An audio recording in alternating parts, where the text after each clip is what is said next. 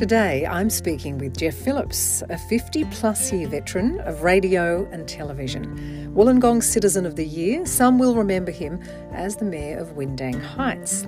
He's also a marketing guru, public speaker, golfer, gentleman, friend, husband and proud dad of 2 teenage girls. When I was reading the news at Prime Television, he was at Win, and Geoff was my on-air nemesis for 10 years. We then wound up as co-presenters on the same team for the next 15. We became compadres as well as nightly news co-hosts. We shared many extraordinary and funny moments. Geoff is a much-loved local identity in the Illawarra, and he has some fascinating tales to tell, some of which I will attempt to eke out of him today.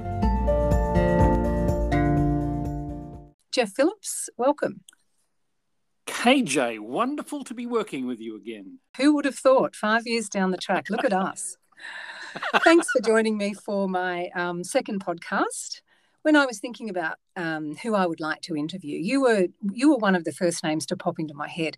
You've achieved so much. You're so well known and loved, but there's so much more to you than just a talking head. Tell me, where and for how long did you work in the media? Can you list the genres and some of the outlets that you worked at? Yes, I started in 1969 at 2NM at Muswellbrook. I did a announcing school, and there were 36 of us who started the school, which was run by Charles McLaughlin, who at that stage was the breakfast announcer on 2GB. And it was a 13-week course, and he said, there's 36 of you here tonight. By the time you get to the end of the course, there'll only be 3 or 4 of you. And when we got to the end of the course, there were 3 of us. And he said, you 3 will get jobs in radio. I'm an accidental everything, actually, Karen, if the truth be known. I was just a jock at 2NM Muswellbrook, and the breakfast announcer slept in 3 days in a row. So I ended up doing the breakfast gig. And then I went from there to 2NX at Newcastle, and the guy who was controlling all the sport there, he left, and I got the sporting job, controlling all the racing and all the football and all the rugby league. So serendipitous, isn't it? It's often the way in this industry. It's unbelievable. And then they came up with the idea that I could start at 9 o'clock in the morning and finish at midnight on air. I'd do a 15-hour shift on air each Saturday.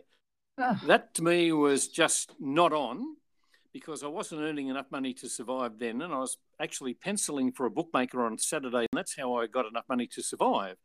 Right. So I left there and became a professional punter for 12 months, living off my earnings, paid for a car and everything. Then I had the hunger to get back into radio again, so I went to Lismore. I got a job at Lismore. I was just another jock at Lismore. The breakfast announcer decided to leave, and so they said, oh, you did breakfast at 2NM, so we'll put you in as the breakfast announcer here. So I got that job, and then the guy who I was working with, he got a job at 2WL in Wollongong. But he couldn't come because his fiancée was mad keen on horses, and she lived at a casino and wasn't going to drag horses all the way down to Wollongong. So he said, why don't you apply for the job? So I did, and I came to Wollongong as a copywriter. I'd only been here about 3 weeks. Steve Parsons left, and they had a vacancy for a breakfast announcer. I got that job. So, and then I didn't have enough money to really live in a flat or a unit, so I was actually living in a caravan at Windang. And it rained heavily one day, and the lake overflowed, and the Windang caravan park got flooded except for my caravan. So I was lucky enough to be in Windang Heights, and that's where that all came from. Windang Road was only 1 lane north and 1 lane south, and they built up to a 2 lane south and 2 lane north. But when they built it up about 2 metres, and they put in the southbound lanes first. Well, it just acted as a levee bank for the overflowing lake, and I walked out in my car. All I could see was the steering wheel. The rest of it was underwater, but it didn't come into my caravan. So I was really lucky. So I just jokingly said that, and hey, presto, suddenly became the Mayor of Windang Heights, just like that. And from there, how did you end up going from radio into television? Although you got headhunted first, didn't you? I did. They asked me to join 200, so I moved across there not knowing what shift I was going to do, but hey, presto, it was the breakfast shift, so I got that again. 200 was bought out by Win 4, as it was at the time, the old Channel 4, and I ended up coming off air and doing marketing promotions for Win TV, and I was working with a guy called Ross Warren, and he was doing both sport and weather on the news. and he hated sport for some reason. I used to work with him in the same office. We actually worked in a caravan, believe it or not, to the side of the building. And I said, "You don't like sport?" He said, "No, I hate it." I said, "Would you mind if I put in for the sports gig?" He said, "Yeah, I hope you get it." I owe him my career in television. So you started off with that sports gig, and then you moved into news. How much later? 13 years later.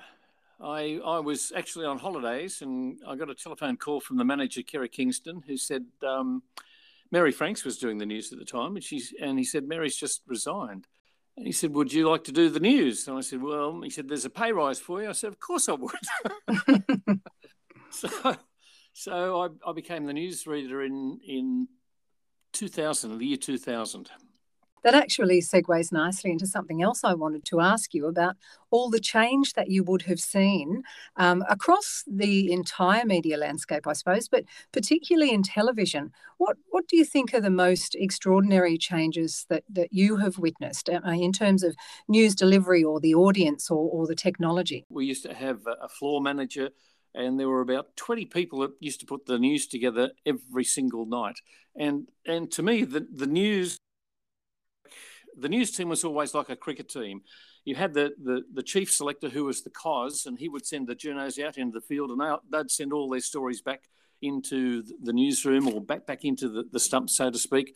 The producer and director basically are the umpires, and you as a presenter, and I don't know whether you felt the same thing, you're the wicketkeeper. You're the last line of defence, and if any mistakes get made, you're the last one that it comes to that can pick up the mistake. And sometimes there are mistakes that happens, and you do get hold of it, and you pick it up and you correct it before it goes to air. And always, you can't do it by yourself. It is a whole team effort, from the journos, the producers, the chief of staff. The lighting guy can make you look bad. The audio guy can make you look bad. The makeup lady can make you look bad, but she never did. She's a good girl. If you had to capture your feelings about your news role and that time in the public eye, how would you describe it on a personal level? Absolute joy and pleasure. I've said to my kids, they're getting of the age now where they'll be leaving school shortly, and I've said to them, whatever you do, pick something that you actually enjoy doing. And in my career, in my life, in radio and television, I've never had to work a day in my life. I've been paid for it, having fun. The radio side of things was always about fun, and I always thought that if I'm genuinely having fun and I'm really enjoying myself, that will transmit through the microphone into whoever happens to be listening. They will know that I'm genuinely having fun. If you try and fake it, they'll pick you out straight away. And I always use the term, radio to me was theatre of the mind. And what I tried to do when I was on radio was create something that people can visualise that's not really happening, but in their brain it is happening. I love that approach. I actually love it. And I don't see a lot of that in radio today, the theatre of the mind. Definitely crucial to have that connection with what you do. I agree wholeheartedly. Something I did want to ask you, which is just digressing a little bit, but it just popped into my head when you were talking about that and loving the job. I don't know about you, but something that I was asked almost weekly during our time on air together, people would come up to me and conspiratorially just whisper in my ear, "Do you and Jeff Phillips get on? Do you argue? Do you like each other?" I feel like people love a backstory. Did you get that? Yes, to a certain extent. I used to say, "Yeah, we hate each other." Oh, thank you very much. Excellent. Well, no. I used to say, "I'm sorry to disappoint, but there is no scandal." Yeah. And I feel like I learned a lot from you, not the least of which was tempering my overreaction to situations. I am a bit of a catastrophizer. I always found you very measured and very respectful. That said, something else that we used to laugh about frequently, if anyone ever heard our chats in between stories and records with our mics on, I wonder what their perception would be. We probably passed stories while the stories were going to air, exactly what people at home are thinking the same thing, whether somebody's done something really dumb. You actually say, well, that was a dumb thing to do, or different things happen. And the stories, they do get told, but we were always thick. When I say thick as thieves, and I mean that in a really nice way. You and I ended up really good friends, and I'm pleased to say that. And we worked really well together. And I always go, I tell people this sometimes, when we were reading together, and you might remember this, one night you grabbed my arm while you were actually reading and you couldn't breathe.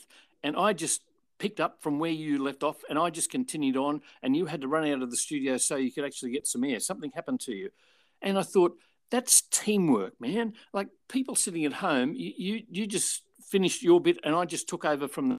Away we went, and no one would even have known. And I thought, yeah. Well, it's interesting, isn't it? I mean, people talk about it being such a competitive industry, but supporting your co-workers through any situations that they're going through personally or with their families, having young children and working a full-time job or split shifts is actually quite challenging too. So having each other's backs is important, which again is segues nicely into my question to you about where you're at now, what you're doing now. Obviously, you have a lot more time to spend with your family. I do. And I'm doing things that I'd never had the time for before, because I was always at work when they'd finished school. But now I can take them to school. I can pick them up from school. One's going to university, so I take her to the train station of a morning. She's going to Sydney Uni, so I take her to the train station so she can go up to uni.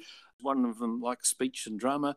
I've joined a group called the Gong Gangsters, which is a old radio, television, and people who've been on stage get together once a month, and we get dressed up as gangsters and we tell tall tales from the past, and everyone just laughs for 3 hours and has a good time.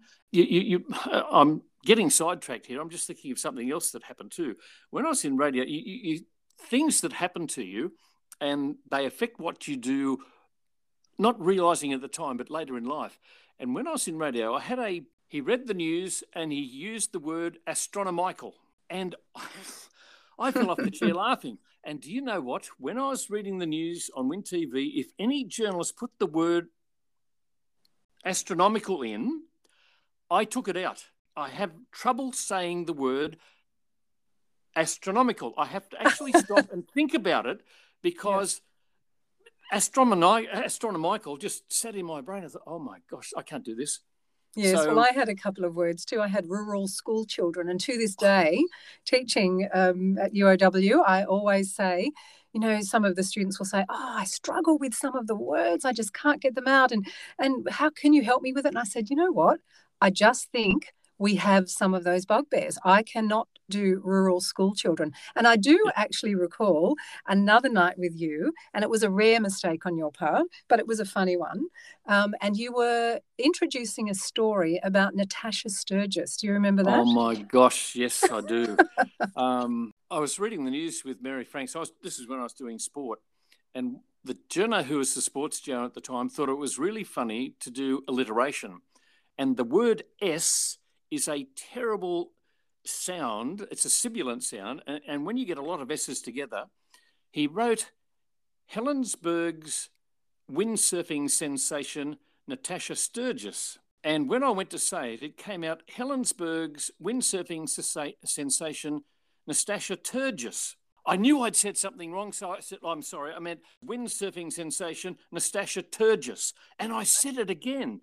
And Mary beside me just looked away, the floor manager looked away, and I'm stuck on camera having called this girl Turgis. And when I saw her next time, I just apologised. She said, we just all laughed. Absolutely. Look, it's those moments which I think viewers actually enjoy, which leads me to my next question about, do you have a funniest on-air moment? I know that I've had a few funny things happen, but I do recall you and I being sent to the naughty corner once, and I won't go into that too far, but over an air guitar incident. Do you remember that?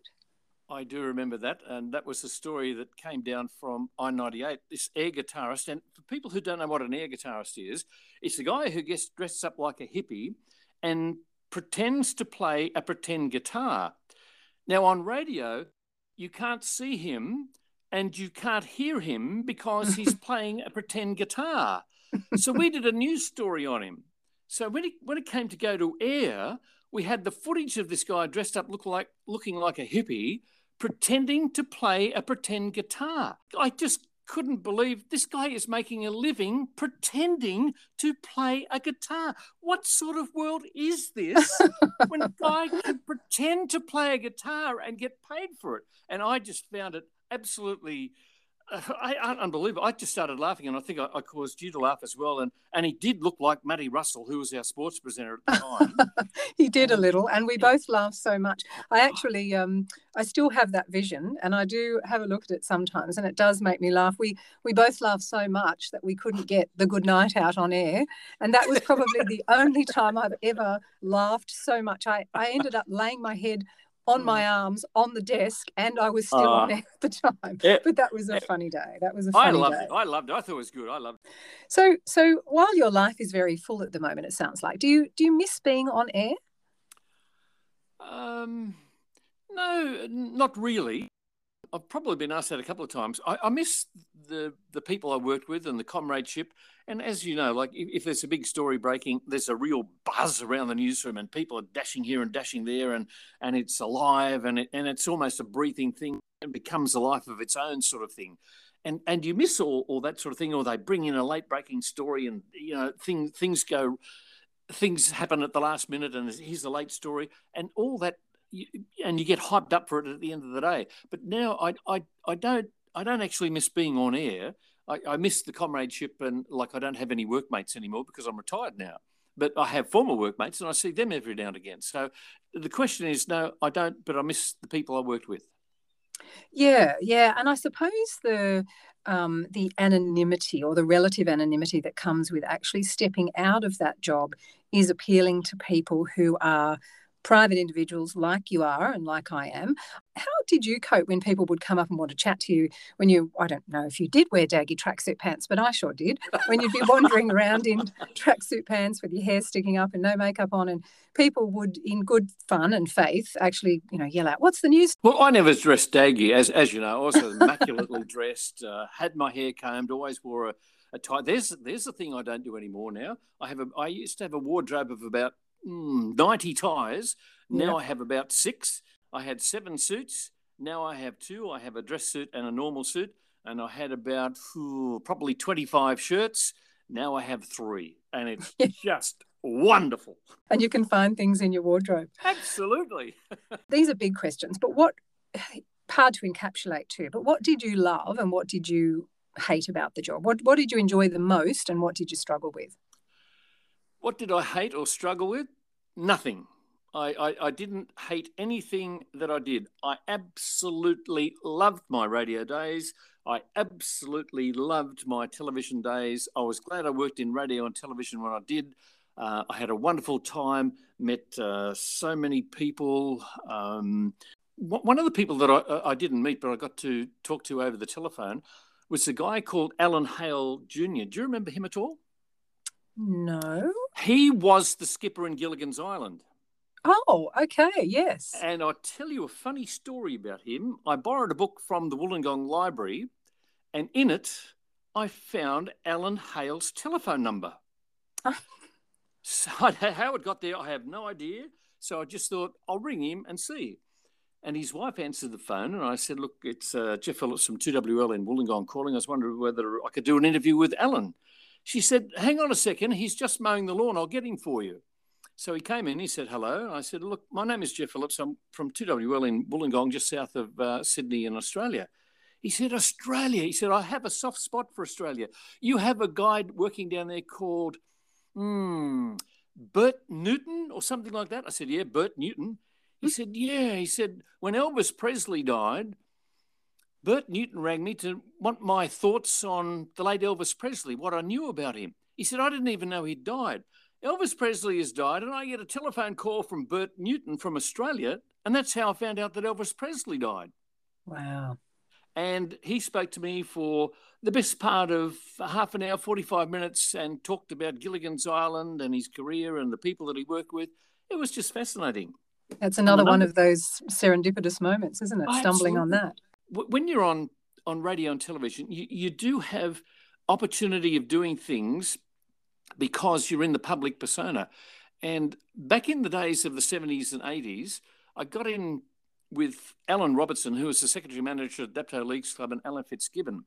And they used to bring a lot of international acts to the Dapto Leagues Club in those days. And you had to have an Australian act if you had 3 international acts. So what Alan did was use me as the Australian act. I was the MC for all these shows. And Des O'Connor, I went backstage to meet him and see how he wanted to be introduced. And he said, look, I'm having a bit of trouble. I've got a touch of laryngitis and I've got a bit of a cold. So he said, I probably won't sing much tonight. And all these people had paid all this money to see Des O'Connor sing. Des O'Connor came out for an hour and 10 minutes. He sang 3 or 4 songs and just told anecdotes for the other hour. Wow. And he had his hand, and I thought, there's another professional guy. People have turned up to see him. Rather than saying, I've got laryngitis, a bit of laryngitis, I've got a cold, so I'm not going on.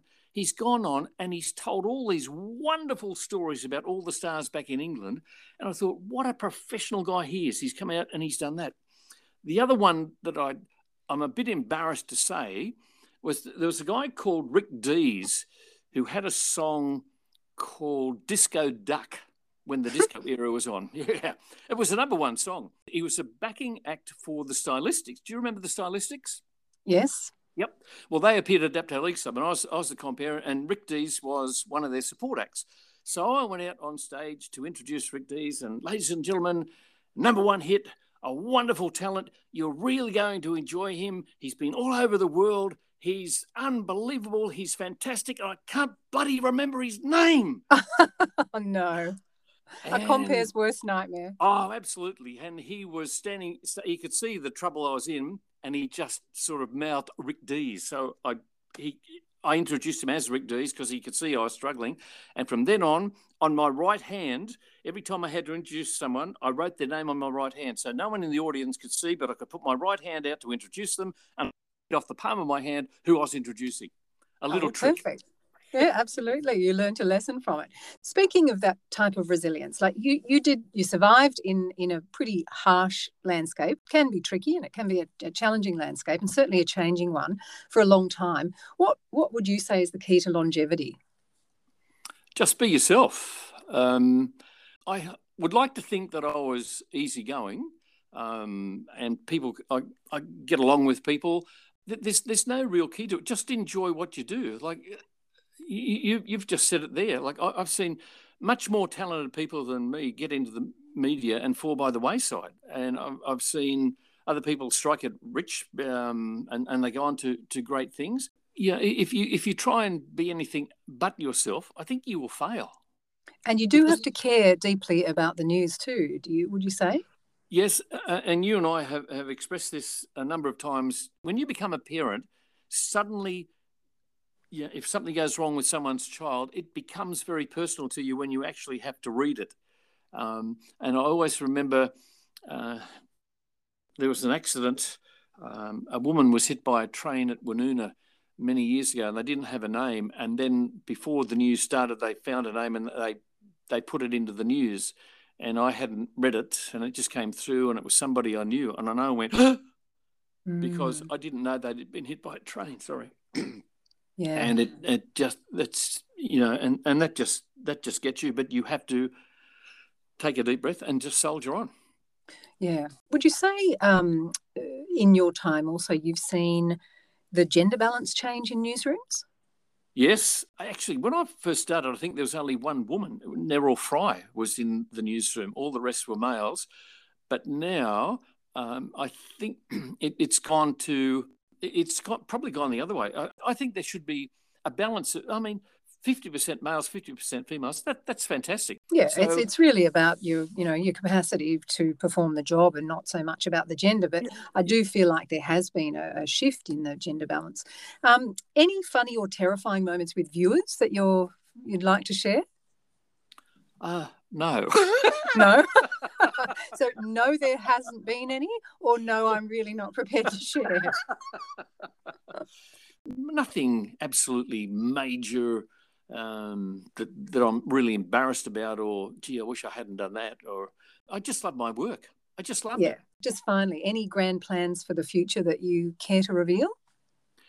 No, I'm just happy being retired. I enjoy going to my lunches. I enjoy playing golf. I've had a hole-in-one in the last 12 months. I do a lot of reading. I used to read for a living. Now I read for enjoyment. I read 2 or 3 books a week. I have a favourite author called James Patterson. Just love his stuff.